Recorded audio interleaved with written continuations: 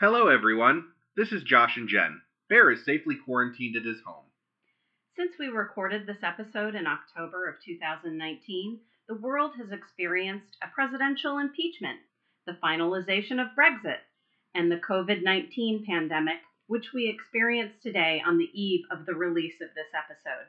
While editing this track for our V for Vendetta episode, I found the conversation took on even more of a tone for me, and, I imagine, it will for you as well.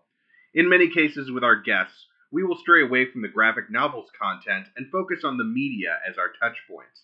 If we get into the graphic novel in a spoilerish way, I will edit those parts out and/or we will give a 20-second delay. That will not happen for this episode.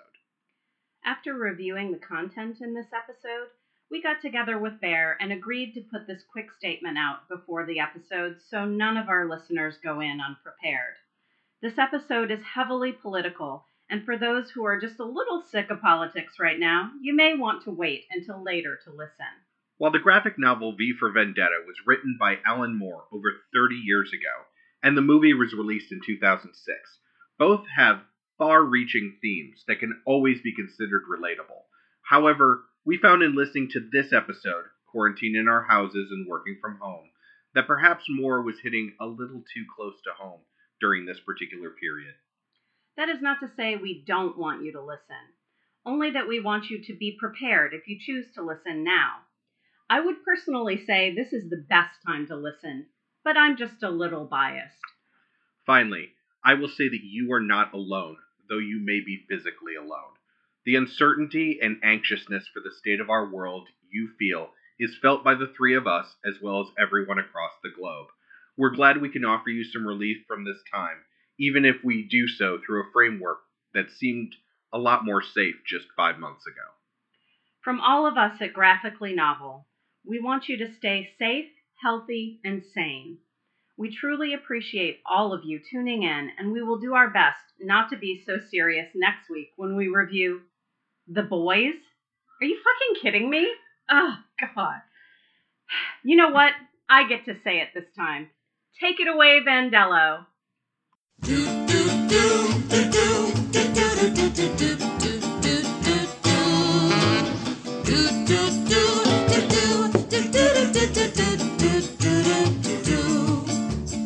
Come with me, I'll tell a story that you might have heard before. Graphically novel, but the same old trouble. Villains always knocking at the door. Pretty pictures on the page, but nothing ever stays the same. Vast, voracious, verbose valor to our vampish Vandello! Which means thank you, Vandello. I talk down to our audience. We are Graphically Novel. My name is Josh Wasta, a.k.a. Fallout Fieri, and with me, as always, is the Finger, That's dirty. the Lord High Chancellor. Oh, or Mr. Susan. It's Bear. And with us for the majority, if not all of this season, is the lovely and talented Jennifer the Baronessa. Thank you. And I also get to introduce a guest today. I'm very excited to welcome David Harnois. Hey, that's me. Hey, That's you. David Harnois. Thank you. I know that guy. We are going to be discussing today V for Vendetta in the beginning of what will be our Alan Moore block. The more, if you will. More and more. Otherwise known as he hates everything that gets adapted of his work. Also true. Yeah. But can you blame him? Right. And we'll get into that, but Watchmen, not bad. The new Swamp Thing, we're about halfway through to this point, and it's starting to hit that We already hit the lower crescendo. curve. Yeah, so we'll see. We'll talk about Stay that later. tuned, everyone. Right. We'll be hitting that here in a couple of weeks. This is part of the Moore block where we'll be doing V for Vendetta, we'll be doing Watchmen and Swamp Thing, the new series. V for Vendetta, for those of you who have not read the comic, we're going to give kind of an overview because there are some key places that is different than the movie. Actually, all in all, the message in general, pretty close. This movie, along with The Crow, I think are two movies that the overarching idea is there. but they adapted it for the medium that it was going into very, very well. All the major notes that need to be there are there, but they streamline some things and cut out some fat because you get 2 hours to do a movie to simplify some things, but I think it also helps streamline the story and make things a little more relatable when you don't have 280 pages. I have the same opinion of this that of the Spider-Verse, where, like you were just saying, all the necessary story elements were there, and it put it into a more easily digestible format for somebody that doesn't want to spend, like I did, 4 or 5 hours flipping through the graphic novel. And while it was a great read, we can just sit down, we can digest this in a couple of hours, we can have some popcorn, we can have some soda, and just have a good night. I will argue, though, that you can still see elements of this graphic novel in the movie. Oh, yeah. Whereas Absolutely. Into the Spider-Verse was a completely different story. This is true. Much better villains, as we talked about with the other graphic novel. What is your first experience with comic books that you can remember? Well, it was in my dad's sock drawer. No. Oh, Penthouse Comics? Yeah. Playboy. Yeah, Playboy had the Playboy best had- comics. yes, they We did. all No. know that. Penthouse had amazing Well, they comics. had good ones, but Playboy Yeah. spent the money. They were really better. Yeah, Playboy had better. I know as a kid, I'm sure I ended up getting some comic issues here and there for whatever reason. But if we're talking about when I actually started getting into comics, it was sort of a twofold thing, and it's been long enough that it's all sort of fuzzy in my head. The two people that I really kind of have to point out are my friend Osty and Wasta, because Osty had his comic collection, and I remember visiting him, and I remember going over to his apartment, and he had some of the Frank Miller All-Star Batman and Robin, but he also had Danger Girl, which I ended up falling in love with. Oh my god. J. Scott Campbell. The original Danger Girl is just so much fun. But he also had the Absolute edition of Batman Hush. And that's how I read Hush the first time. The thing I always say about Absolute editions is that they are great home defense. Because if somebody breaks in and you hit them with one of those, they're going down. We have Sandman, the first volume, Oh. that we will knock somebody the fuck Oh, out. yeah. Like you should. Leather bound knock you out. Yeah. Class. We'll knock you out with that. Right? That Classy. Wasta, at the time, was living above our comic shop. limited edition, Cedar Falls, Iowa. 225 College Street. Oh, yeah. man, you know the address. Well, it's right next door to where I work, so There you go. that helps. Yep. Shout out to Rob Rogers. Hell yeah. But Wasta was living above there at the time, and I remember going over to your place one night, and I was reading some of the X-Force run that was going on at the time, and I loved that series. That was one of the Marvel series that I was getting at the time when I was just sort of taking in whatever I felt like taking in. And that was actually one of the first things on my pull list. Was So that X-Force. that was X-23. X-23, Wolverine, Wolfsbane, and Warpath. Wasn't Domino in there for a little Later. bit? Yeah. But the initial Yeah, two was them. the 4. Yeah. But the storytelling was They were great. the wet works Yeah. of the X-Men. Oh, yeah. It was so good. The art was Gorgeous. for that Yep. for that series. Absolutely stunning. And looking back, I think I ended up selling it off because I just needed to make room in my collection. But because at this point, my reading is pretty much just anything I read is DC. Like I ended up kind of hopping off the Marvel train when I had to cull my pull list down. But if somebody was saying, "Hey, I want to read a Marvel book," I would point them to that X-Force run, no doubt, because it was so good.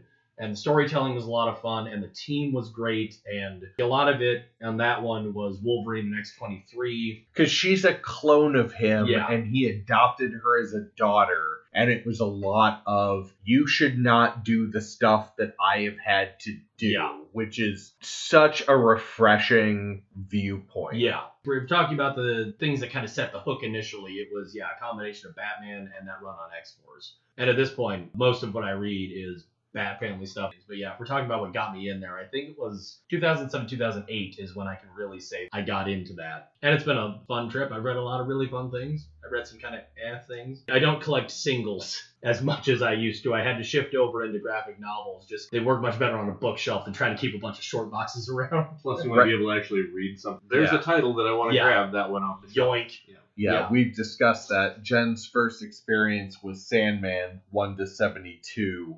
individual issues. Ooh, I had a long box. yeah. Now there is a certain sort of Everybody's magic size. to There is, and we discussed Well, that too. Yeah, and that was, they were bagged and Mhm. boarded. Yep. So it was a process. It Mhm. was, I had very religious, pulled the book out, and I had a marker that I stuck in between so I knew where Yep. that one went and I could get the next Mhm. one. And you had to open it very carefully and pull it out. And I didn't wear gloves, but it was close. But you were treating them with the reverence they deserve. Exactly. Right. Exactly. You look behind you and you see that is Jen's case, Mm-hmm. and then my case is over your other shoulder in the living room. The Gambit and Rogue Mm-hmm. wedding edition, and then the first issue of Mr. and Mrs. Says the man wearing a Gambit t-shirt. Sure am. Thank you Yeah. for explaining your love. Happy to.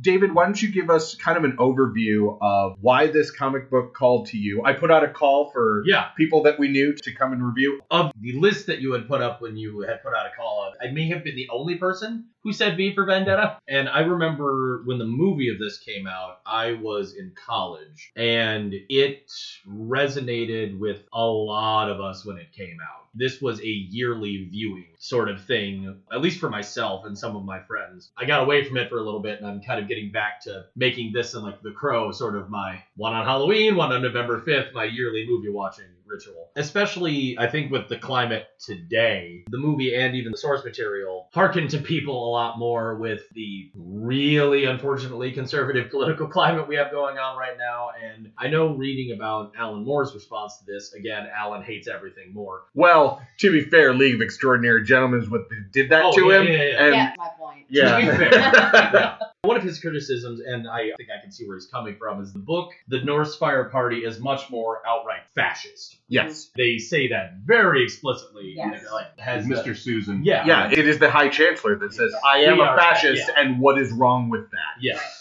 Whereas Moore's criticism was the movie making it more of just neoconservatism, which I think the end of that thought is still fascism. When they're talking about what Norsefire has done in the graphic, they talk very explicitly about basically if you're not white, if you're not Christian, you go. If you're you're not straight. Yeah, not Right. heterosexual. Yeah. Right. A couple of moments where there's pretty overt racism. The N-word gets dropped at one point. Obviously, the whole conversation in the cell with the toilet paper through the rat hole Yeah. is about a lesbian couple. Yep. Amazing. Watching the movie, there were parts that I had forgotten, especially after reading the graphic novel. But the fact that that was taken out of the graphic novel to kind of highlight what was happening, you know, the themes of the book, I thought was extremely powerful. Yeah, and in the graphic, you get a little more breathing room. And with it being as long as it is, I think there was some talk of this getting adapted into miniseries, which I think would be great. You get a lot more breathing room, you can explore things a lot better. But in the movie, it's almost a throwaway, but they talk about the undesirables getting rounded up. Even Prothero's speech at the beginning where he's talking about homosexuals and Muslims. You Right. still get the little bits of it, but it's not as overt of a plot point as it is in the graphic. Peppered in there just enough that people get, I think this isn't okay. in the movie, they haven't hit the real hard note of white purity, Yeah. which is really in the comic book. Mhm. Absolutely. I find the point that you brought up interesting about breathing room because it almost feels like it's the opposite of when we talked about Umbrella Academy. Right. Because in Umbrella Academy, we talked about how brief the book was and how the Netflix series really got to be able to get deep down into it, let us know who these people were, and get us Give us that accustomed. room. Yeah, and Yeah. get us more character development right. and really fleshed everything out. Right, we cared about all of the characters, whereas we kind of all came to the conclusion in Umbrella Academy that we didn't feel that connection with those characters. It was just In the a graphic novel. in the graphic novel, it was Right. just a superheroes. Reading the book, seeing the movie again. I haven't seen it in a while, but as you mentioned, today's current political climate. Mhm. Do you see this movie, perhaps, and the graphic novel receiving a resurgence in popularity, perhaps? I would not be surprised in the slightest. As the picture for talking about today's episode, and if we refer to page 10 of the graphic novel, Right? and I quote, Mr. Carroll went on to say that it is the duty of every man in this country to seize the initiative and And make Britain great again. And that line, going back and reading it, was just a big, ooh, Yeah. right in the heart. On the Right? West Wing Weekly, another podcast I listen to, they refer to that Yeah. as Trump III. Yeah, right. Is there any of the four of us that did not have a comparison to the Trump administration somewhere in their notes? Oh no, not here. Let me add another. So there was a quote in the movie that said that there's a guilt that's laid on the public for their passiveness in allowing the government to control them. Mm. People shouldn't be afraid of their government. The government should be afraid of its people. Yeah, going down that particular rabbit hole, I think we could start talking about, the people out in Montana who have all their guns because it's their right, but they're stockpiling them against the government.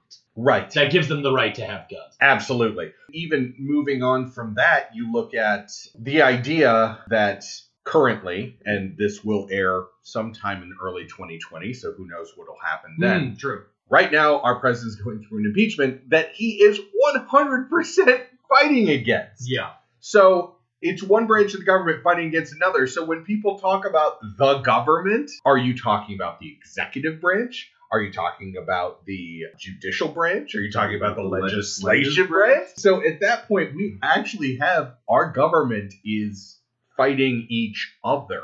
Yeah. We thankfully have not gotten to the point that they got to in the movie and the novel of having that totalitarian figure on top. Yet. Yeah. Yet. Theoretically, the wheels of government still kind of work. So we're thankfully not to that point. I'm happy for that.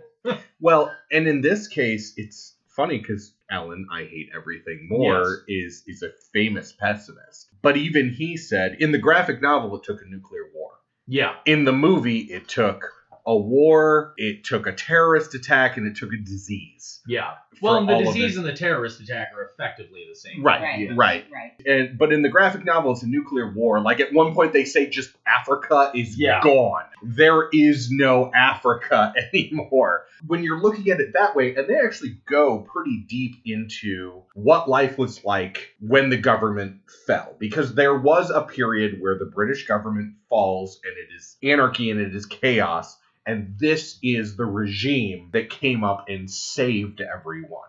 Yeah. Which is not how it was placed in the movie. There is a little bit of sympathy in that way in the graphic novel. It's in addition, this fascist regime can say, but you owe us.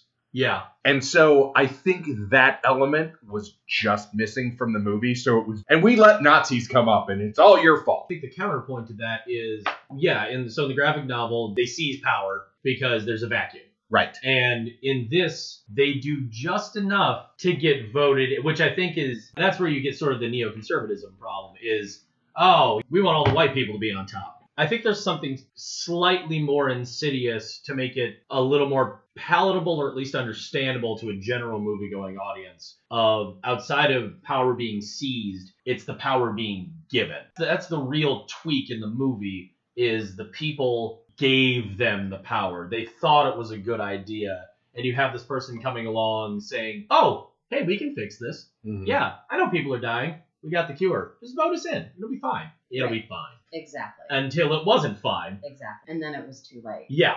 And by that point, they couldn't do anything. Well, they thought they couldn't do anything. Yeah. And so. Yeah. Bringing that up, actually, that's another difference between the graphic novel and the movie. In the graphic novel, the person that puts on the mask, the person that becomes V, Yes. is Evie. And Evie starts to go and she chooses a person to try and perpetuate this. And the idea is if one person can be assuaged, then many can be. In the movie, it kind of skips that step and it goes straight to the populace are the ones that are putting on the mask. There is a bit of that where Evie goes to Finch and says, do you like music? Yeah. Like basically... But he actually says in the movie, kind of said the same thing, but it really gets glossed over in the rest of the scene, where, if I can convince one person, then maybe it'll spread on to other people. I remember that scene, and I actually have a note and a question for another thing that's brought up in that scene, but let's hold on this for a second. what is the better choice there? David, you talked about making it to a mass appeal audience. Do you think the choice to have the public become involved in it to become a revolution? We look at this movie, this graphic novel, and then we look at Anonymous, which very famously has taken on the Guy Fawkes symbol directly related to this. Yeah. Yes. But it was not because of the graphic novel. It was in direct correlation to this movie. Yeah. Because the public puts on the mask. Yeah. So it's everyone. That speaks to how the media is consumed. Because in a graphic novel, unless you're doing something like this where we're getting together to talk about it, or you're doing like a comic book club or something, it is much easier reading it to sympathize with one person getting taken on that journey because you become that one person. If you're sitting in a movie theater full of people and then at the end you get all of these people coming together, that feels, I think, much more like a shared experience. You are experiencing this groundswell of all of these people with all of these other people while it is happening, which I think makes them go along with the journey a little more. Kind of like the scene in The Dark Knight with the boats. Yeah. Why that was extremely powerful, where there was a boat full of convicts and a boat full of normal people. Yeah. And neither of them pressed the button to kill the other. I'm seeing what you're saying, and that is interesting to me, is that for a wider audience, for something like a movie, you're going to want to bring the masses in. Yeah. So I have a question, actually, that ties into what you were just saying about Anonymous. They've taken on that image, that persona, the Guy Fawkes mask. Do you think that in our current political climate that masks are an issue or will become more of an issue, specifically in the vein of Antifa, Proud Boys? We were talking about the resurgence of V, the new Joker movie that just came out, and people starting to take on clown masks. The Watchmen series that is about to pop up, are masks going to be more of a thing that pop up in this political... And Hong Kong. Everything that's going on over there right now, too. On a superhero podcast, why would you say something so true and yet so great? Do you think this is something we're gonna see more of? Are we gonna see more just mass vigilantes, mass I'm populists? surprised we haven't seen more of it yet. Masks have been outlawed in Hong Kong since the protests began for that very reason, because the people who are protesting can't be identified, and that's the whole point. Well, on top of it, with at this current date with Halloween showing up and all this other fun stuff happening, how messed up is life here going to get? We'll see. Yeah. I mean, masks have always been a thing, but I find that I think we are on the precipice of the fascist regime or cyberpunk. Like, really, we could go either way. Why not both? Right, well, because the government would not cede control to corporations overtly. Like, they'll just take their money. Wait a minute. They'll take their money and be a fascist government. Have you met Donald Trump? Have you seen Trump Tower? What's going on? But that's all about Trump. At what point is he saying, he couldn't even get the CEO of Apple's name right. He called him Tim Apple.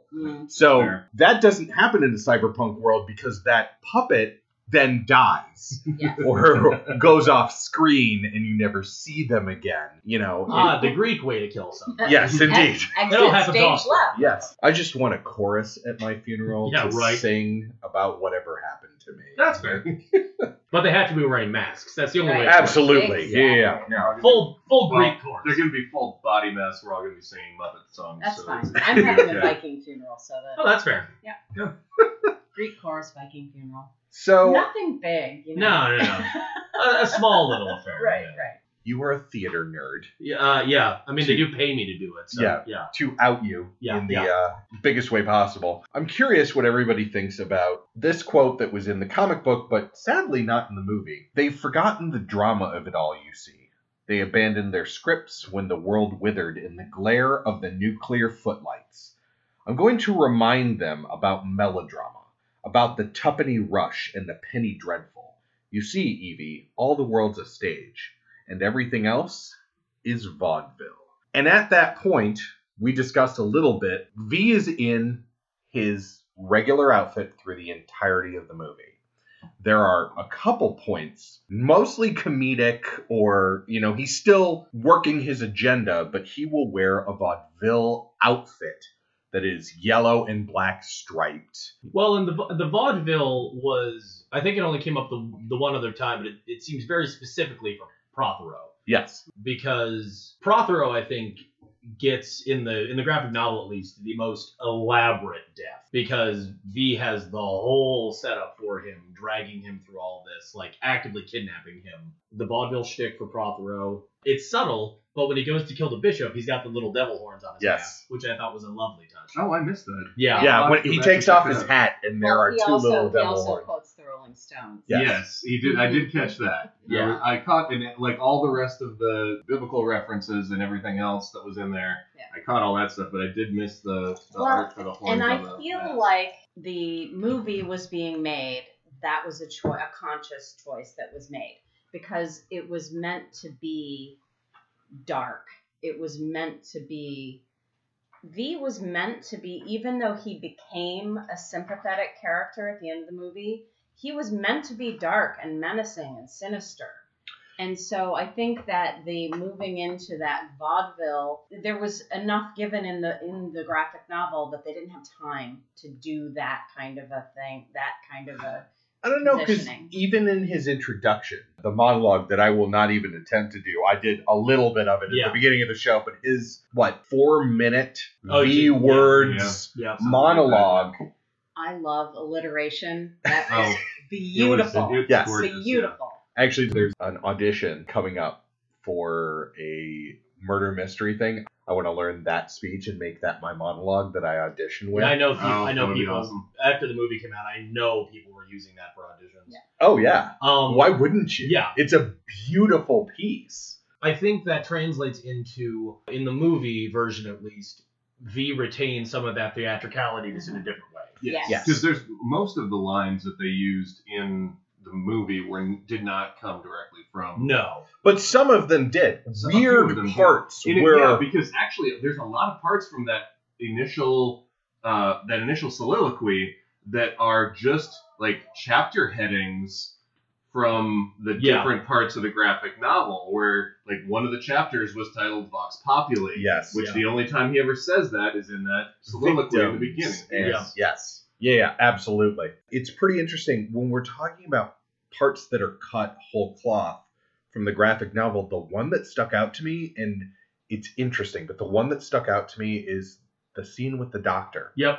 Where he goes to kill the doctor. That is panel for panel, word for word. Yes. One of the only things that I noticed is 100% genuine to the comic, which is interesting to me. Well, that and the bishop's death. The only major change is that Evie doesn't escape at the end. Except the bishop's death is done with the recording that they use later when he the when actual he turns on scene the scene where he's killing him is almost like they throw in a couple extra lines in the movie. But we're talking about general tone. Now, later on in the graphic novel, they flash back to it and show you the other bits and pieces of like as they're discovering what happened with the recording. Yeah. But there's still like I was really surprised with this graphic novel that as different as it is, there are so many elements that just kind of got swapped around. Like this happened before this, or this changed here.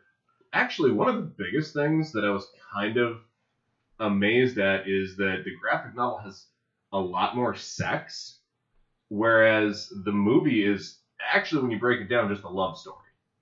Which, that's weird. So that actually brings me to another point. Let's talk about Evie, and let's talk about the differences and why the movie did what it did, which I think we all understand why. For those who have not read the graphic novel, Evie is 16 years old in the graphic novel. Well, she's 16 and she's alone. Right. Absolutely living on her own. Yeah, she's living on her own. Her mother died. Her father got taken away because he used to be a socialist.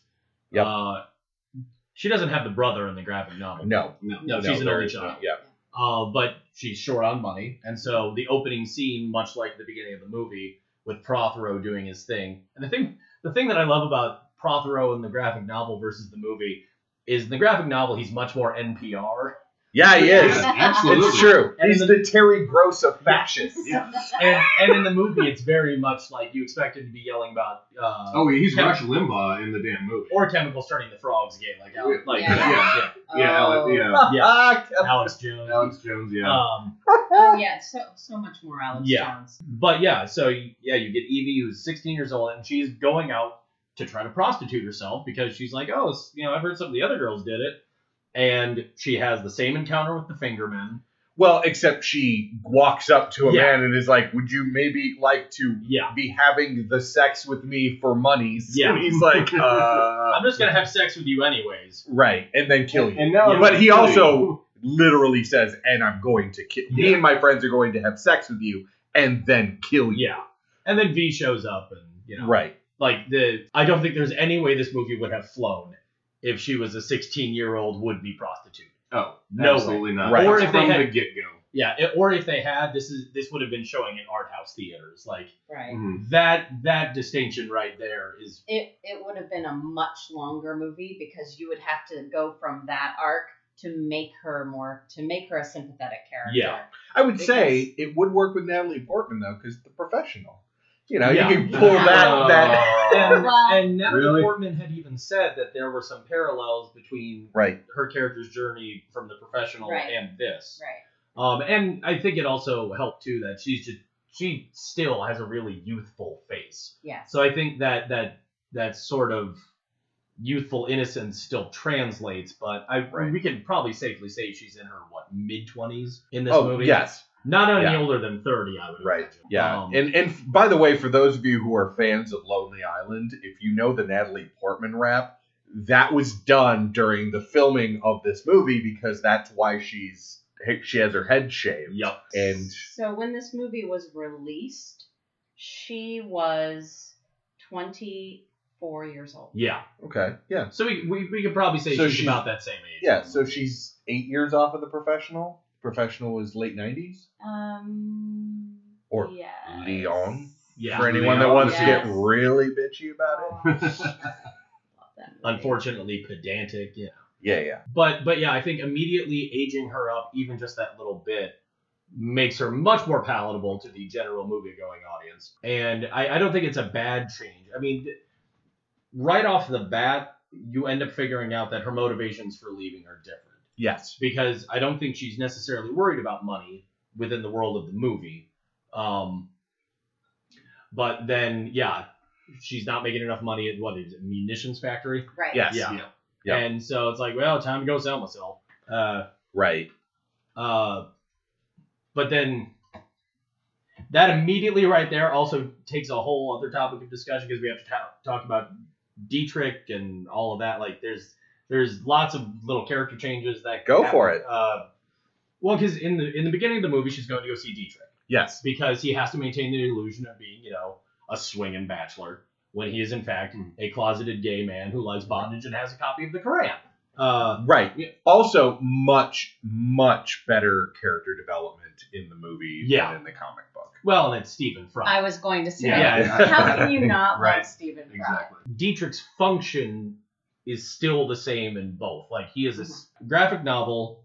He finds her rummaging through the garbage, but takes a sympathetic stance towards her, takes her in. They ultimately have a bit of a physical relationship, Right. but he's also taking her down to the strip club where these other characters who never appear in the movie, because, again, there's only so much time and you can only have so many people. Right. Because at that point, you're talking about Mr. Ullman and his wife. Yeah. Although, speaking of that strip club, there is a bit when you're watching the background of the panels where you see like one of the dancers come out in a V mask and they're doing a whole little thing where V is one of the dancers, Yeah. which is echoed beautifully in Dietrich's scene on his TV show, which ultimately gets him taken away by the Fingermen. Yes. I think he's naive in both ways, in both mediums, because in the graphic novel, he's selling liquor, which that's the other thing. You have scenes in a bar in the movie. Yeah. They haven't shown that the government has outlawed liquor, or at least has put a really hard control on it. Yeah. Because the only people that you see drinking liquor in the comics are the government. Yeah. And Gordon is selling illegal alcohol. He is naive in the way that he is selling that. He's naive with his relationship with Evie Yeah. and everything. I think it's more tragic in the movie because Gordon is at one point after he has the whole scene where he has the basically Benny Hill sketch, which is amazing. Oh yeah. He says, "What are they going to do? I'm the top rated person." I'm like, you do not understand the fascist government that you are working with. Yeah. Like, there is no way you understand this at all. They're obviously fabricating every other aspect of the news. They will fabricate your death. Yes. Yeah. Dietrich is probably one of the biggest changes to a character, but still ultimately serves the same function of being a place of refuge before Evie inevitably gets captured again by V and taken down for her torture, which again is, you were talking about a note-for-note recreation. Evie's whole torture scene in the graphic is played out note for note in the movie. With different connotations, though, because to do that to a 16-year-old girl, Evie is different because Evie trusts V implicitly in the graphic novel from the beginning.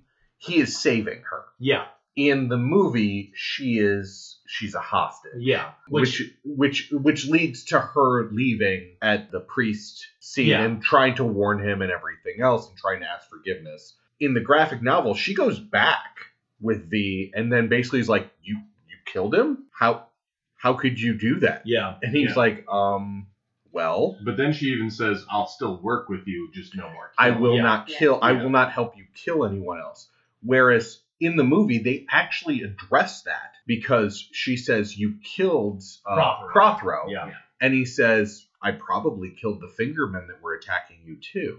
Yeah, but I didn't hear you complaining then. Right, yeah. Yeah. Which, in the graphic novel, she does not witness him killing them because it's an explosive Yeah, device that he leaves that goes after. Another big difference between the graphic novel and the movie is that the movie is definitely has put in more action, more violence than you see in any of the graphic novel anywhere. You see people standing here in this panel. Next panel, you see V running in. The next panel, you see just people on the ground and V running past. Right. So, like, you don't get the level of violence in the graphic novel that you do out of the movie. And I think that, again, plays to digestibility and getting butts in. It's what the Universal movies used to do. An idea that if you bring Dracula in and you have a victim, and Bela Lugosi walks in and he's staring and he opens his cape and he moves in towards the camera and you cut, whatever you imagine he did to that person is going to be worse than whatever you can put on screen. A lot of the violence in the movie was the aesthetic of the Wachowskis. So the gouts of scarlet blood flying everywhere, that was very much a choice. That was an aesthetic. It was, like the slow motion fluid movements of a John Woo movie. That is a hallmark of the Wachowskis.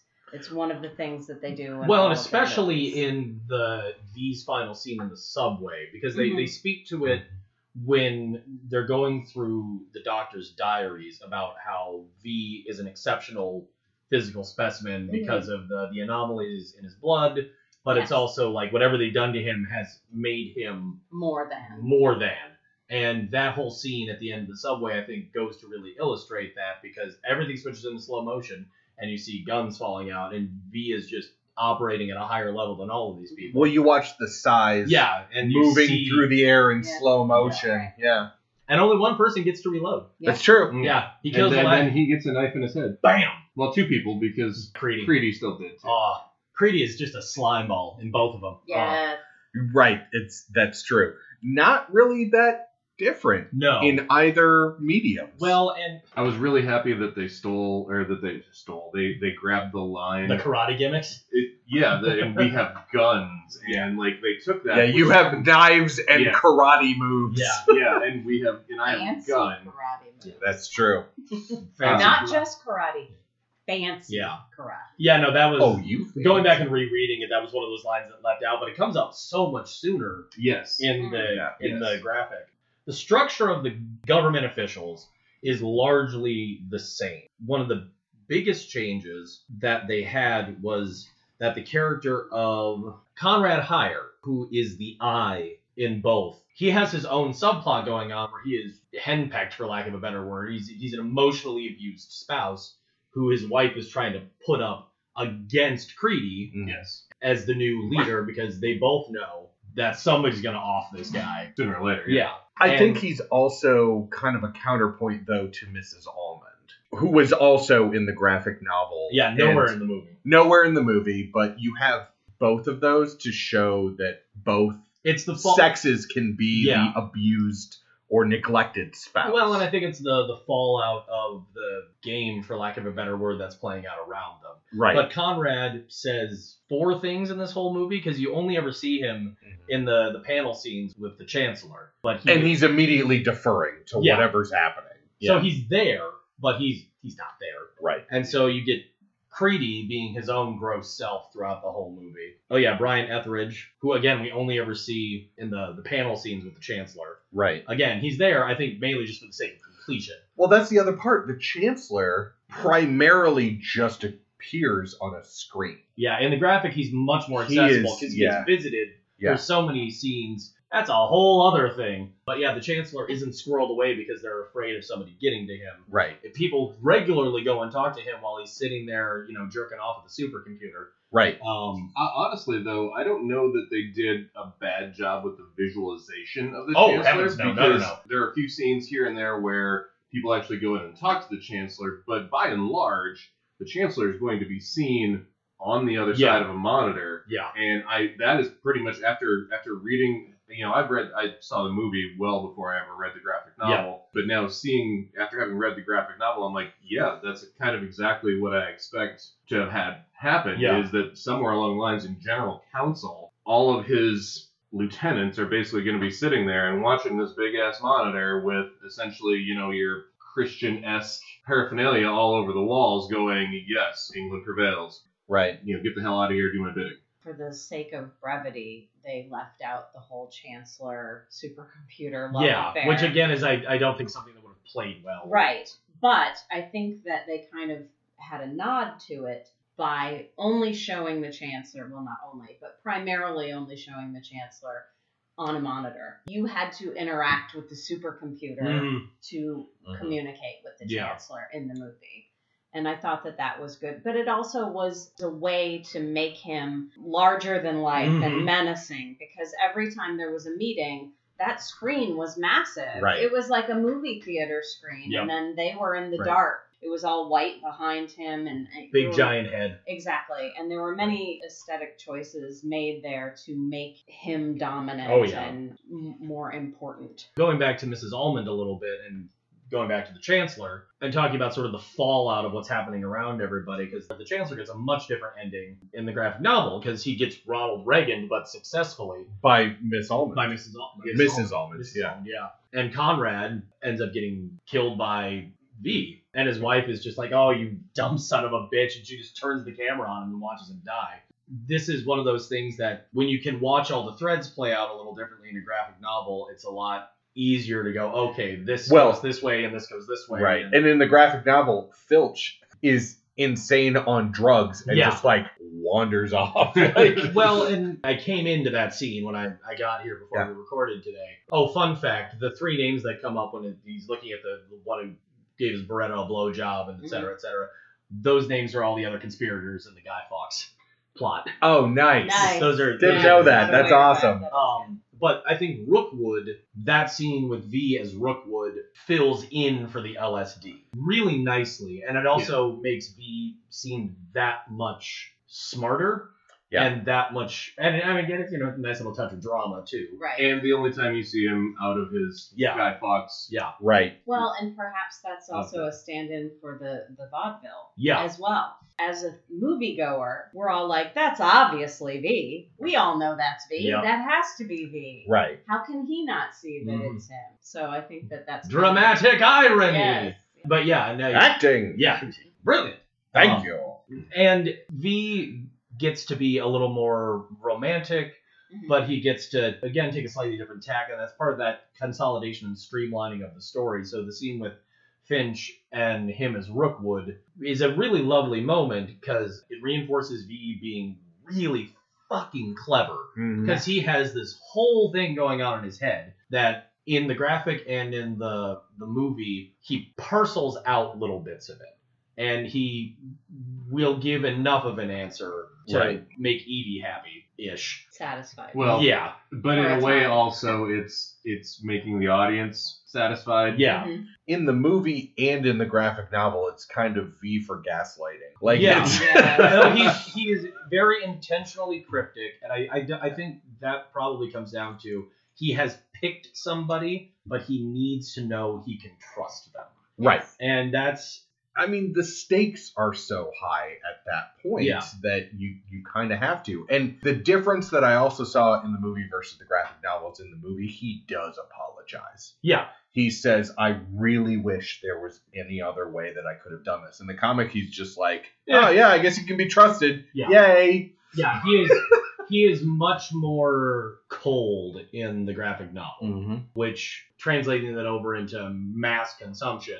I think if V had been much more like he was in the graphic novel, where he is even more cryptic and has so many more quotes of things that he's throwing around, I don't think there would have been anywhere near as much sympathy.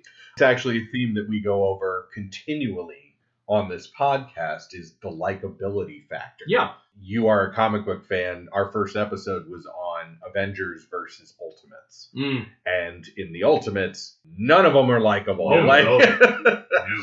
But they are all great characters. right. Yeah. But to a comic book fan audience, that's great. Yeah. To a movie audience, that's a little different. Yes. Yeah. Going back to what you were talking about, Rookwood talking to Finch. Yeah. And the movie and thought that went into the screenplay was what you can do in the graphic novel, you can build, that you can change people's minds over time with smaller things. Yeah. But this was kind of a grand gesture that they had to do in the movie, where it's like, okay, Rookwood says, monitor this guy. I want eyes on him all the time. So they did. Well, you know what happened? So all of the people that actually work for the government watching him got to understand how creepy he really was. Creepy. And yeah. then how horrible he really, really was. So he was, without doing anything himself, changing their minds about someone who Mhm. was in a position of power in the government. And who is probably going to be the next one to step up and take Well, over he had in a plan. any instance. V knew that Creedy had a plan to take over. Well, some of that was planting the plan, but also some of it was the fact that, yes, he knows that there is a plan, but let me help you. That whole scene where he's like, a man as smart as you, is partially him stroking his ego. Oh, yeah. Yeah. right. I well, know you've got a plan, but let me he's tell you putting- about, yeah. he's putting that plan Yes. in He's motion. he's yeah. incepting him. Yes. Yeah. Yeah. Totally. Yeah, Yeah. totally Inception. And You he's- heard it here first. 24-hour surveillance on Mike Pence. I don't need that to know. he's No, creepy. I don't want to know what. He could be pervy Pence. There's alliteration. Woo, I love Ooh. that. Here he is. I need to drink more. Yeah, Well- right. Anyone that calls his wife mother. That's a kink. That's a kink right there. I think that it was clever of the Wachowskis to see that there was that grassroots that was taking place in the graphic novel, that you needed to do it faster because it's Yeah. a movie. And so thought that that was really clever, and it was very subtle to kind of make Well, and- that. It's getting Finch to the same place. Yes. Yeah. Because his general arc, I think, is basically the same. He is a downplayed role. He is the tool that gets the audience where they need to go. Yeah. But he has a downplayed role in the movie, and I'm okay with that. Yeah. Yeah. Well, and Although he has his moment at the end. Yes. Yeah, he has no, his I- moment where he could stop everything, and he is the tool of the government that decides enough's enough. Yeah. The government is done. Right. Yeah. in the graphic novel, he's the one who shoots V. Yes. Yes. Like, and that's the other thing too, is getting to the subway scene at the end. You know, in the movie, it's this wonderful giant action piece that is, I think, a lovely send off for V, because he gets this one last. Right. He gets a hill to die on. Yes. Well, and he knows he's going to. Yeah. Because he Well- tells Evie, I'm going to go Yes. now. Like, But here's the thing. This is how you know that this was supposed to be playing out more as a love story, is because the last thing he does before he stumbles his ass back to Evie is he pulls out that armor plate and drops it on the ground. There was nothing like that in the graphic novel anywhere. So in somewhere in the back of that character's head is, I still want to get back to her. Yeah. This is the best that I can do and still be able to pull off what I want to, but the romanticism of the movie. That's where we added in that this is actually a love story movie. He has that line right before he leaves, I'm going to meet my maker and repay him in kind. Yes. So again, he knows this is the end. But, and in the movie, he says the only thing that we have in common is both of us are about to die. Yeah. Oh, that's it's such a good moment, too. Right? Oh, God, I love that. Hugo Weaving is so good in this movie. There's also something how have we not talked about that? Hugo Weaving? At all so far this episode, Hugo Weaving in probably his best role ever. It's up there. Oh, man. I don't know. There's the Agents. There's Lord of the Rings. Okay, there's Priscilla, Queen of the Desert. You're right. I have a long and storied history with Mr. Hugo Weaving. I haven't seen Priscilla, Queen of the Desert. Oh, we'll rectify that. I haven't seen either. You'll never look at a ping pong ball the same way again. Listen, I've watched South Park, so I already... Okay, so you know... Yeah. To watch it live action and not on a cartoon is a little different. Okay. With the whole subway scene at the end, Finch, after he goes on his giant LSD trip, and he goes to Larkhill and still has that whole, all of a sudden I could see everything was connected, blah, but LSD helps. Yeah, right. And by the way, we've spoiled the shit out of the graphic novel. We apologize. I apologize for nothing. That's right. No shame. Basically. That's a theater. Also true. But Finch, I think in a way gets the drop on him. Yeah. Like V is prepared because he's always strapped. But chucks the knife into his arm and Finch manages to get a few shots off. And that's what turns his death is so much more. I'm not entirely sure after reading that scene in the graphic novel that wasn't planned from the get-go. Because you can't tell me that man who has made so many precise kills has done so many things with those blades is just going to randomly, a guy that he has the drop on, he has total surprise on, just accidentally puts one in his shoulder and not straight through, like straight into his eye or straight into his heart. So I honestly think that it was the fact that he couldn't commit suicide, but needed somebody else and needed a reason. Well, and he has that same sort of fatalism going on, and like he knows that the end goal of this is because he's got he has the giant train. Right. He knows that that is his coffin. Yeah. In the graphic novel, I think it is much more like I am setting this up for Evie so that Evie has to see me die and take up the mantle. Yeah. Right. Because there's no romance between the two of them. In the graphic novel. She's 16, right? There's this whole. Actually, it's 17, or actually 18 by the end because he gives him 2 years. Gives him 2 years. But I think it's the whole thing of this because they talk about in the beginning how he is not there mentally. Yeah, and I think this is just his whole mental scheme of putting her as his successor, and to do that, he needs to make her fall in love with him. She needs to see him die, and then she needs to figure out that she needs to take up the mantle. And I think that whole thing has been orchestrated solely for her, but he just couldn't do it himself. She had to have some time to go get, like the 20 dozen roses to put around him on the train. But she only had to go up like a flight of stairs and over 3 rooms or something like that. Yeah, I see and understand, and I would agree with your point. I think the other thing about that too is, because at that point, he's said to Evie that what is going on up in the normal world is chaos. Yes. And I think that also is playing into that notion as well. It's like, guy shows up on the subway. Guy manages to fire off, I think, 4 shots into him. Right. Gets a blade in the shoulder. Chaos. Right. And then he goes back and he dies. And he accomplishes his end goal. I think it's stated really nicely in the movie. Of the world that I am a part of ends tonight. I am not supposed to live in that world. It's the operative from Serenity. I'm a monster. I'm not building this world for me. not building this world for me. I have no place in it. Yeah. It plays out effectively in both mediums. Yes. Like V's death, I think, is done well because... And he has to die in both. Yeah. Oh, yeah.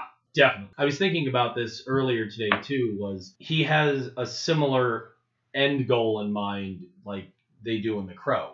He's gotten through all the people that are responsible for where he is at. Now he can go. Which, yeah, in both, he's satisfied with that, and for one reason or another, there's just one more step. Some motherfucker. Well, that's actually, they actually say that in a line in the movie. Yes. What was done to me was monstrous, and then Evie steps in immediately and finishes with, and it created a monster. Yeah. He does. No. She's, No. or He says, you're right. what was done to me You're was right. monstrous, and she goes, and And it created a monster. Yeah. Yeah, you're right.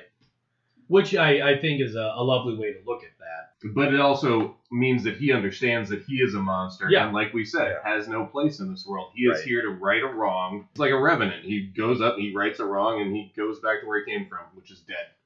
Well, I love how this season we're doing so many more gaming references. Well, and speaking about him being a monster and looping back around to a point we made, God only knows how long ago, about Evie's realization of how he conducts his business. Because, yeah, in the graphic, it's 2 kills in before she realizes that he's killing people. Right. And I think making that, as I keep saying, streamlining the story, like, yeah, in the movie, she gets to that realization right after away. Prothero. Yeah. But that's Yes. also when she realizes that, much like in the graphic novel, V will do whatever he has to get what he wants. Yeah. Right. And at that point, Well, in he the has- movie, he says it. Yeah. Yeah. Well, Like, he basically lays it out and says, yeah, I'm sorry, not the movie, the graphic novel. He says, whatever the means that I need to take, I will take Yeah. them. I think it was a show, not tell in the movie, because he Yeah. takes Evie's ID. Right. And she's like, yeah, I couldn't find my ID last night. And what's he going on there?" asks her, would you like a lie or the truth? I'm so happy we're talking about Well- this. So while we're going, let me ask another one of my questions. We'll go David, Bear, Jen, and then I'll answer. What scene from the graphic novel do you believe should have been in the movie that was not? You're up first. Yeah. Slugger. I mean, I think from a sheer amusement standpoint, LSD trip at Larkhill would have been fun. However, speaking of Larkhill, actually, I know what it is. Because when they're going through the doctor's diaries Yes. and they're talking about V, I would not have minded another 20 minutes in this movie if we could have gotten some more exposition on a couple little things, because they kind of get to it in the movie, talking about the man in room 5 being exceptional. But in the graphic novel, they say, he got to the point where they were letting him keep stuff in his cell and he was decorating. And That was actually just the point that I was thinking of myself, Yeah. is that I would just like a little bit more backstory, and not necessarily on V himself, yeah, but on the explosion. Why did the explosion happen? Yeah, Because the only but- thing that you get in her diary is the one night there was an explosion. yeah. In the graphic, you see these little things he has going on in his cell, and all of a sudden they realize, oh shit, he made mustard gas Yes. and he And- made explosives. Yes, out of ammonia fertilizer and gasoline or whatever. Which Like- is also funny because, so this comic came out in the late 80s. Yes. As a response to Margaret Thatcher. As a child of the 90s, I had access to the internet, and of course, like most people, I downloaded the Anarchist Cookbook. Yeah. It tells you all of that. Yeah. So as I'm reading this, I'm like, oh, nope, you don't want to give him ammonia stuff. Oh, he has ammonia in his cell? Awesome, because all you have to do is add bleach. Oh, look, he started working with cleaning products. Yeah. They say that his personality shift Yes. is a byproduct of the experiments that they're doing on him, which had that been included in the movie, I think it would have given even more weight to Evie's line than they created a monster. Yes. Because he is a product of what they did to him. And even more, he got smarter, he got stronger, he got faster.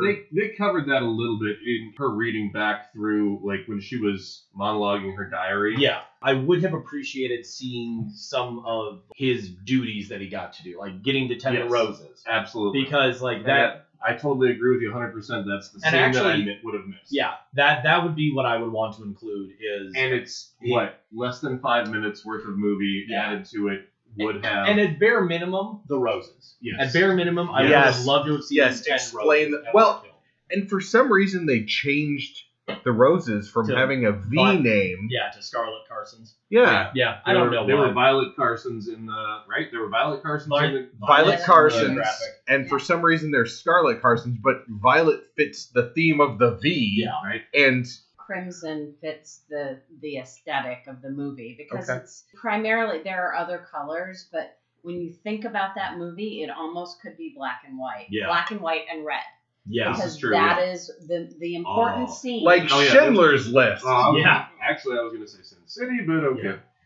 Yeah. We'll get to that Oh, later. I would totally watch a black and white cut of this. Mhm. Oh, yeah. Right? With only red. With red. Yeah. Oh, yeah. the subway scene would be great. Yeah. Like when all the guys start getting their throat. Oh, Yes. yeah. That'd be great. So, Bear, I'm going to guess that you were in the same Actually, vein. I just had another thought, and I might have lost it. I'm not gonna, as much as I would love to double up, and I totally agree with David on the. We can Eiffel Tower that scene. Oh, no. Yeah. All right. My eyes. Don't act like you're not impressed. Well, at That least is it's a good foundation, right? No, the thing that I was going to say was there was one little detail that I remember now that I was actually a little bit disappointed by the fact that they kept using Tchaikovsky's 1812 Overture because, and I didn't realize it, and I had to look it up just to confirm, in the graphic novel they used da-da-da-da. Oh, it's And Beethoven's it's That's V Fifth. Beethoven's in Morse Morse code. It's Beethoven's Fifth. They saved Yes. that for Creed. Yes. Yeah.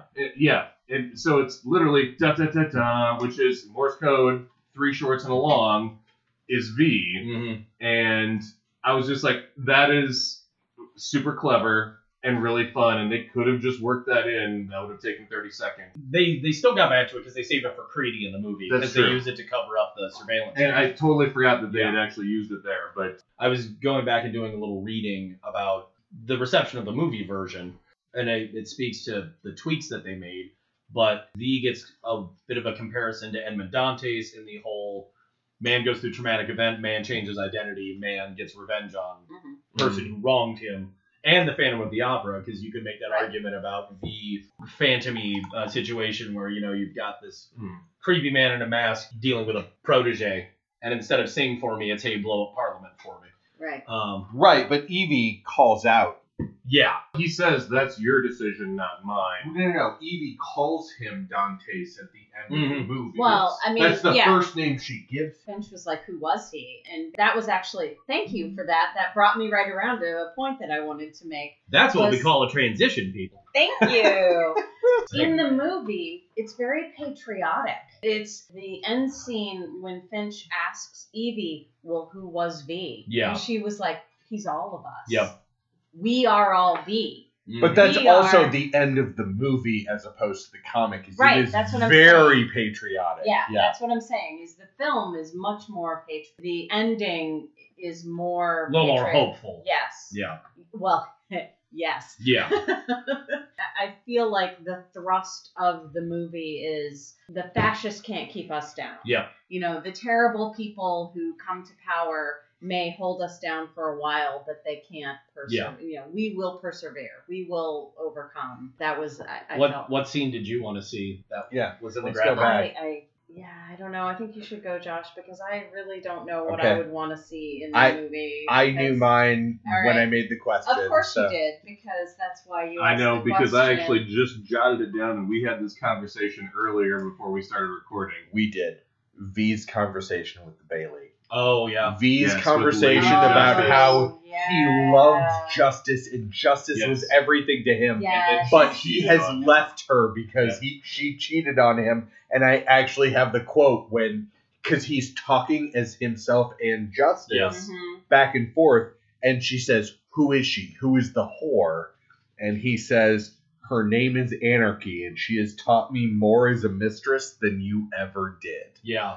And that line, I'm like, Which oh, Chills, right? oh yeah, Yeah. absolutely. Which actually would have been, in my mind, hilarious thinking about it just a little bit. Like if he had pulled Evie up to the roof and gave her a script. We actually, we Yeah. had that was when we had the conversation. Yeah. Is he started the movie, we went through the whole thing, and then I was just like, oh, that's right, the Bailey, that's Yeah. what Lady Justice He is. destroys the Bailey first and then Parliament at the end. In the comic, It's it's Parliament Parliament right off the bat. right away, Yeah. then the Bailey, then the Down. Chancellor's Down. house. Your Chancellor's. Yeah. Well, and Oh, the tower. yeah, because it's the first November 5th. Jordan Tower. Yeah, because the first November 5th is Parliament right off the bat. It's a couple months later, and he does the Bailey, and then it's the next November 5th when he destroys the tower. No, No, it's 2. It was Oh, yeah, actually it's because he gives them 2 years. well, and it was also later. It wasn't on the same day. Like that was the Right. one thing that I remember distinctly is seeing the dates in the graphic The novel. tower is on the 5th, and it's a couple days after that when he Yes. takes his funeral train. And yeah, to and that was the Downing thing is like I appreciated the symbolism more in the movie Yeah. because he actually did it on the 5th as opposed to waiting a day or Yeah. 2 days or whatever and Right. doing all that. in the movie, it's 1 year. The Yeah. beginning of the movie to the end of the movie is 1 year. Yeah, The comic book gives a little bit more, but I wish that they had also added that into the movie because V puts the impetus onto the public and says, you have 2 years. yeah, You have 2 years to get rid of this fascist government, whatever, in his address that comes from the news. And they don't, really in the comic, the public doesn't yeah. do a whole lot. Until the end, Yes, When- until the very end. when Evie takes up Yes. the mantle and says, "Listen, fuckers, Right, time to do something." right. But V himself in the movie accomplishes that really nicely by apparently having the best seamstress in the world at his disposal. Or the greatest mid 90s Amazon. Yeah, right. Well, okay, 2008. Let's You be know. fair. All he 2005. did Okay. was Christian Bale his mask. Remember? Let's Yeah. go back to Batman Begins. We'll have to buy them in large quantities to avoid suspicion. Yeah. 10,000 at least. And he's That's got all he backups. did. You buy enough of them, and everybody's just gonna be like, oh, somebody's selling masks, But and he- they're making money in it. But yeah, his end goal gets accomplished concisely in the movie because he sends the masks and capes and the wigs and everything out to everyone. Right. Yeah. And so he gets his chaos because at that point, not giving them making the movie only a year is a little nice in that way, in that it has to stay fresher in their minds. 2 people, I don't know if you caught this, show up at the end of the movie when everybody's pulling off their masks. There's the girl that was shot, Yes. Well, no, the girl that was shot, and Gordon. Gordon's there, And Valerie. Valerie The and one her who girlfriend wrote- on there. Mess of people. Oh, I actually- didn't realize There's that a mess of Valerie people was and that her died. girlfriend. Yes. Valerie and her girlfriend Yeah. were there. So all of the people Oh, I who didn't catch those theoretically 2. died Yeah. Yeah. were still alive. Well, no, they were not still alive. Well. They Also, were- It's the symbolism. yeah, Right. it's It's everyone. everyone, Yes. yes. Yeah, yeah. Also, speaking of people who showed up but were not dead, Roger Dasco makes it through the whole movie. Not in the graphic novel. He gets off at the TV station Yeah. attack. That's true. I was going to bring that up because Dascom, I enjoyed that character in the movie far more. I mean, he had a purpose in the graphic Yeah. novel, but it was just like, you are that guy in the movie. Yeah. He's the one that's trying to defuse the bomb in the TV station because do you know how Do you know? long, do you know how long and how long it would take to rebuild this building? I love it. It's such a That's a- corporate. Yeah. Absolutely. Oh, Yeah. that's your cyberpunk. Right? Mm. 100%. That's It's the just guy that is the Can cyberpunk. you imagine trying to rebuild all these Matrix nodes? Yeah. So, does anybody else have any questions left? Did you come up with a scene, Jen, or are you going to abstain from that one? Oh, I'm going to abstain because I liked you. I loved the LSD trip. Yeah. That would be fantastic. LSD trip Would was be amazing. difficult to do Yeah. unless you went, Fear and Loathing in Las Vegas, which was very good as far as an LSD trip, but had no place in this movie. Sure. But I also liked the scene with Discussing with Lady Justice. Justice. Yeah. Yeah, that is a great scene. Yeah. I can tell the director had to make a choice. It was V bringing Evie up to the building to talk to her. You have Evie walking out, Fingerman grab her, V saves her, V says, "Let me take you to this."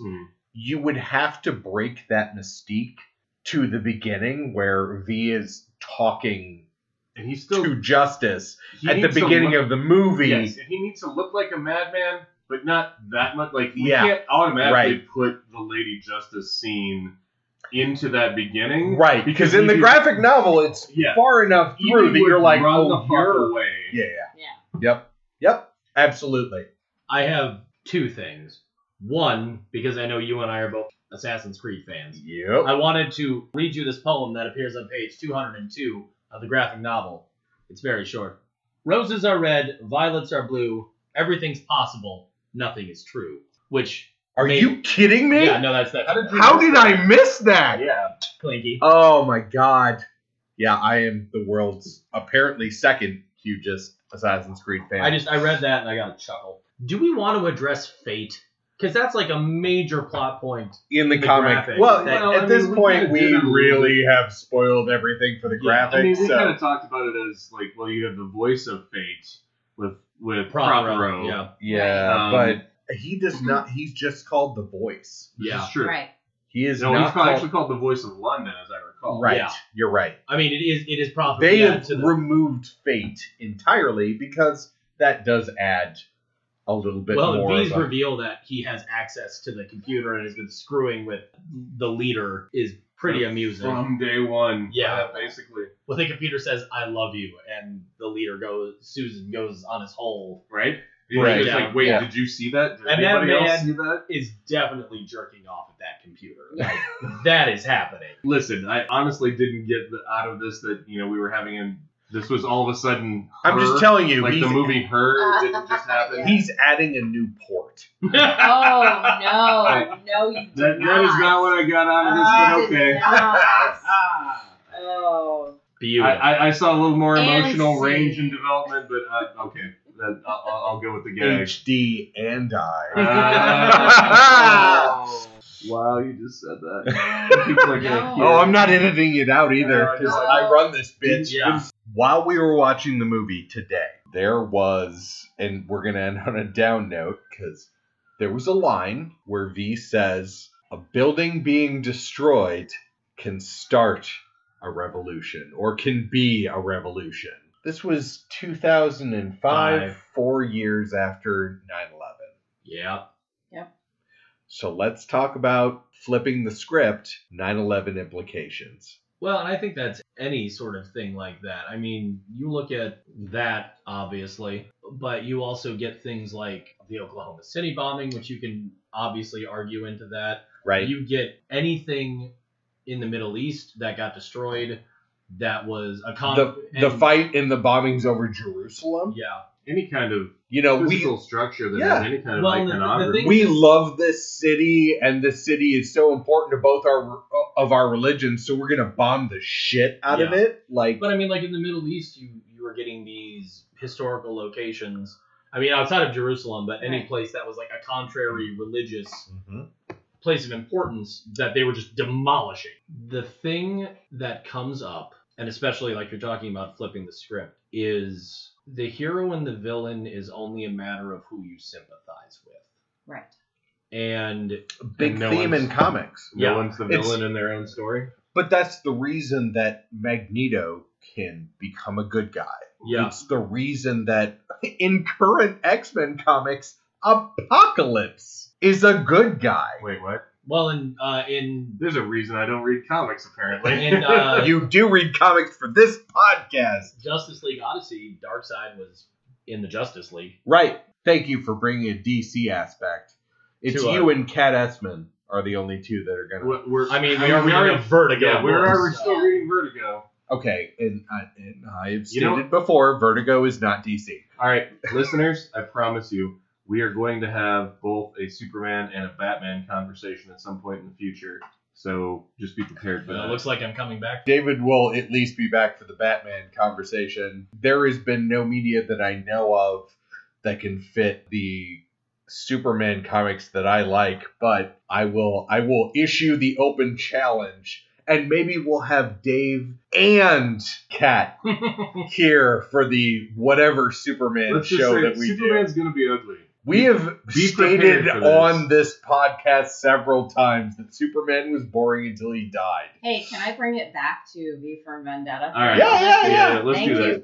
that. To answer your question, I think that it was an interesting perspective for the filmmakers to do that movie when they did And include that line. and Yeah. include that line, because it's not wrong that icons and buildings tend to be iconic Mhm. within cultures. When you destroy that icon, it can cause many things to happen. It can cause revolution. It can cause people to rethink what they thought was true. It can cause people to rally behind a cause. What And happened so- to you, longtime resident of Chicago, when they renamed the Sears Tower the Willis Tower? You mean the Sears Tower? But what would happen if the Willis Tower was attacked? If the Sears Tower was attacked? In Chicago, Yeah. that's Yeah. a source of pride. Or like Wrigley Field. Let's look at these Hey, things all look, over the they world. already had a UFO land on Soldier Field. I think that we have been able to take things in stride. A UFO did not actually land on Soldier Field. That's Were you what it there? looks You weren't like. there. You don't know.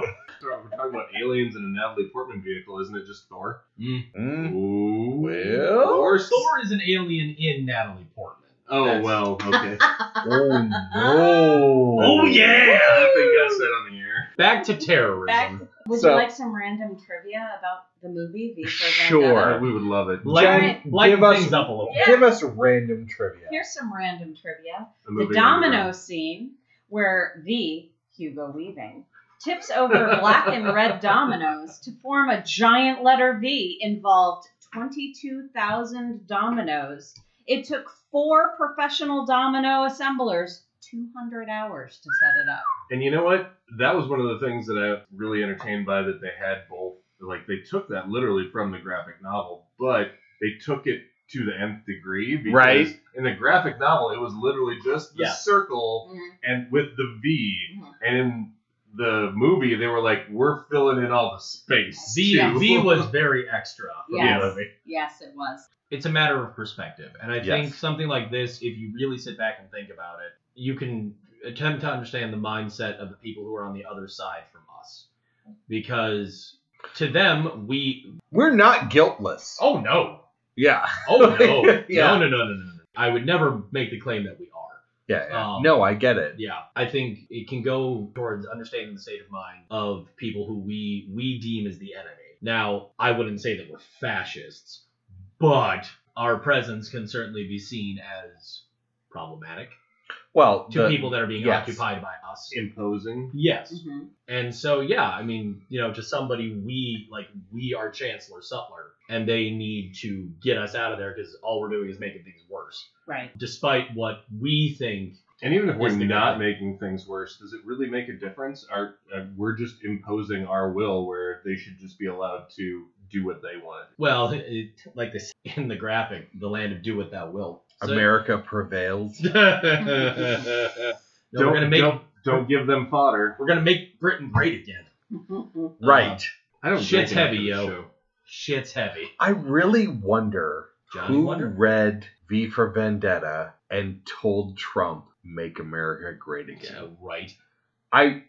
God, I really wonder. Because, Somebody did. yeah. Well, because he didn't think of it as on his own. That's for damn sure. Oh, God, no. Well, and that's a sentiment that I don't think is anything new. I just think it being concisely stated as "Make America Great Again" is just making it a catchphrase. Like that sentiment has been around for ages. Oh, yeah. Right. Absolutely. I believe we are at the end of the show. A good amount of time. More than we've ever done for a show. So, Thank yay. you. Happy to prattle. We will start with Dave. Obviously, this was a one and done. V for Vendetta was not. It's the second. Yeah, we're not going to get any more of this, but it was long running. It started in the late '80s, as I recall. Yeah, the publishing date on the collected edition I want to say it was. is copyright 1988, 1989. Yeah. There you go. I'm going to steal a question from the Rewatchables, which is another podcast that people should listen to because it's great. Plug. Yep. Would you like to see this as a 10-part Netflix series? Oh, yeah. Or Netflix or Amazon or Hulu. We had covered earlier that they had done a miniseries, which I now need to watch. Which I apparently did not 100%, know yeah. about. Yeah, I'm gonna watch that thing. It's now. in development. There it is. Oh. There we are. Yeah. So it is happening. Oh, Bear? wait. And series writing credits, David Lloyd, who did the graphic novel art, and Yes. Alan Moore. Oh. Alan Moore's actually working Writing. on. Okay, Yeah, well. he'll hate it. All right, well done. So I think I was about to say, Jen. We've Yeah, answered we're everybody's good. questions, Yeah, I think. everybody's good. Whenever that version of it comes out, I don't think there's any way they're going to be able to do it as a period piece like the original was, because the way that it got written is very much a product of its time, especially with Thatcher. Now, that being said, I'm just gonna say, if Moore is working on it now, holy shit! well, with more, you translate it up into Brexit stuff. Yeah. The tone you get there is you Absolutely, get yeah. the climate that leads to Brexit, and you get again. Oh, all I'm of those- sure you're gonna get Hey. one Oh. or a dozen punches to Trump. Oh yeah. How do you not? Yeah, Yeah. absolutely. In the graphic novel and the movie, they talk about how the United States is Well, it's a complete leper chaos. colony. It's Yeah. complete chaos. Yeah. There is, The United States of Assarica, I believe. Right. is how Yes. Well, and Yeah. they were talking Well, about No, the But we're still United. working. Yeah, that's what The he said. ulcered sphincter of Assarica. There you go. Yeah. But even so, they're still organized enough to send several cargo boats full of wheat and tobacco. Which they are going to toss into the bay to do a new tea party. Yeah. That's fair, but still, like, obviously in disarray, but there's still some form of government. I will say- mean, that's assuming that you could believe anything Right. that the broadcast Obviously, media yeah. said, Right, yeah. but that's saying the voice of the government, who in our reality is the president and his Twitter, calling for people to incite revolution for aid. Mm-hmm. Man, that hits too close. You mean like how he called that if I get impeached, there should be another civil war? Yep, Yep. kind of like that. Yeah. Well, we'll be airing this in 2020, so hopefully that's not happening. We're all doomed. So on that note, David, why Yeah. don't you tell us about some of the stuff you got going on? Plug, Oh, plug, because I know plugs. you got 221 stuff going on. Pluggity plug. So the major thing that I have is I have a podcast project called I Am Lost Without My Boswell, and the boilerplate statement is we are an entirely volunteer-driven effort to produce audio dramatizations of the entire Sherlock Holmes canon. Wow. I'm just pointing at me because I'm like, I like voices. It's true. I like doing voices. I need lots of voices. Okay, I still got well, 50 you got 3 at this table. I've so still got 50 stories to go. nice. The crux of it is that I still get to play Sherlock Holmes after getting to play him on stage back in 2013. And my whole thing is I don't care who you are, where you're from. If you can give me something that doesn't sound like crap, I want you to act for me. So you want to give the people your contact? Yes, you can find us at IamLostWithoutMyBoswell.com. You can search for that on Facebook as well. On Twitter, we are at Holmes Boswell. And I believe we are I Am Lost Without My Boswell on Instagram as well. You can email me at any time if you'd like, holmesboswell@gmail.com. Awesome. No, definitely something that we will be helping with if we can. Oh, I am and totally down for this. yeah. Plus, I've got a way better voice than Josh does. What? Listen to this baritone. Real close. Real close. Real close. I guess we'll fight that out at karaoke. You are tonight. not Christian Bale. Listen, I gotta tell you something. What do you want from me, Joker? What do you want from me? Cough drops? But I would really like to thank you for having me on. It was a lot of fun to go back and read this again because it had been at least 5 years since I read it. Well, Jen had been at least since the 90s, so. Yeah. Very long time. But no, it was a lot of fun to go back and go through this again, and it was fun getting to talk to everybody. It was a pleasure having you, dude. Yeah, no, absolutely. We will definitely talk to you about season 3 stuff. Well, in that case, this has been Josh, Bear, Jen, and David Harnois, our special guest, and take it away, Vandello.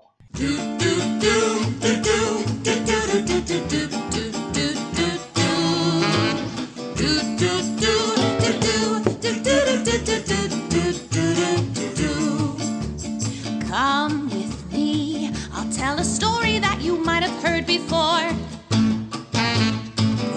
graphically novel, but the same old trouble. Villains always knocking at the door. Pretty pictures on the page, but nothing ever stays the same. Do do do do do do do do do do do do do do do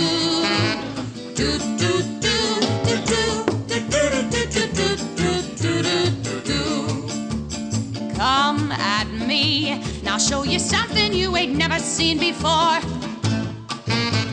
Right or wrong, oh can't we all just get along? My mask is no different than yours.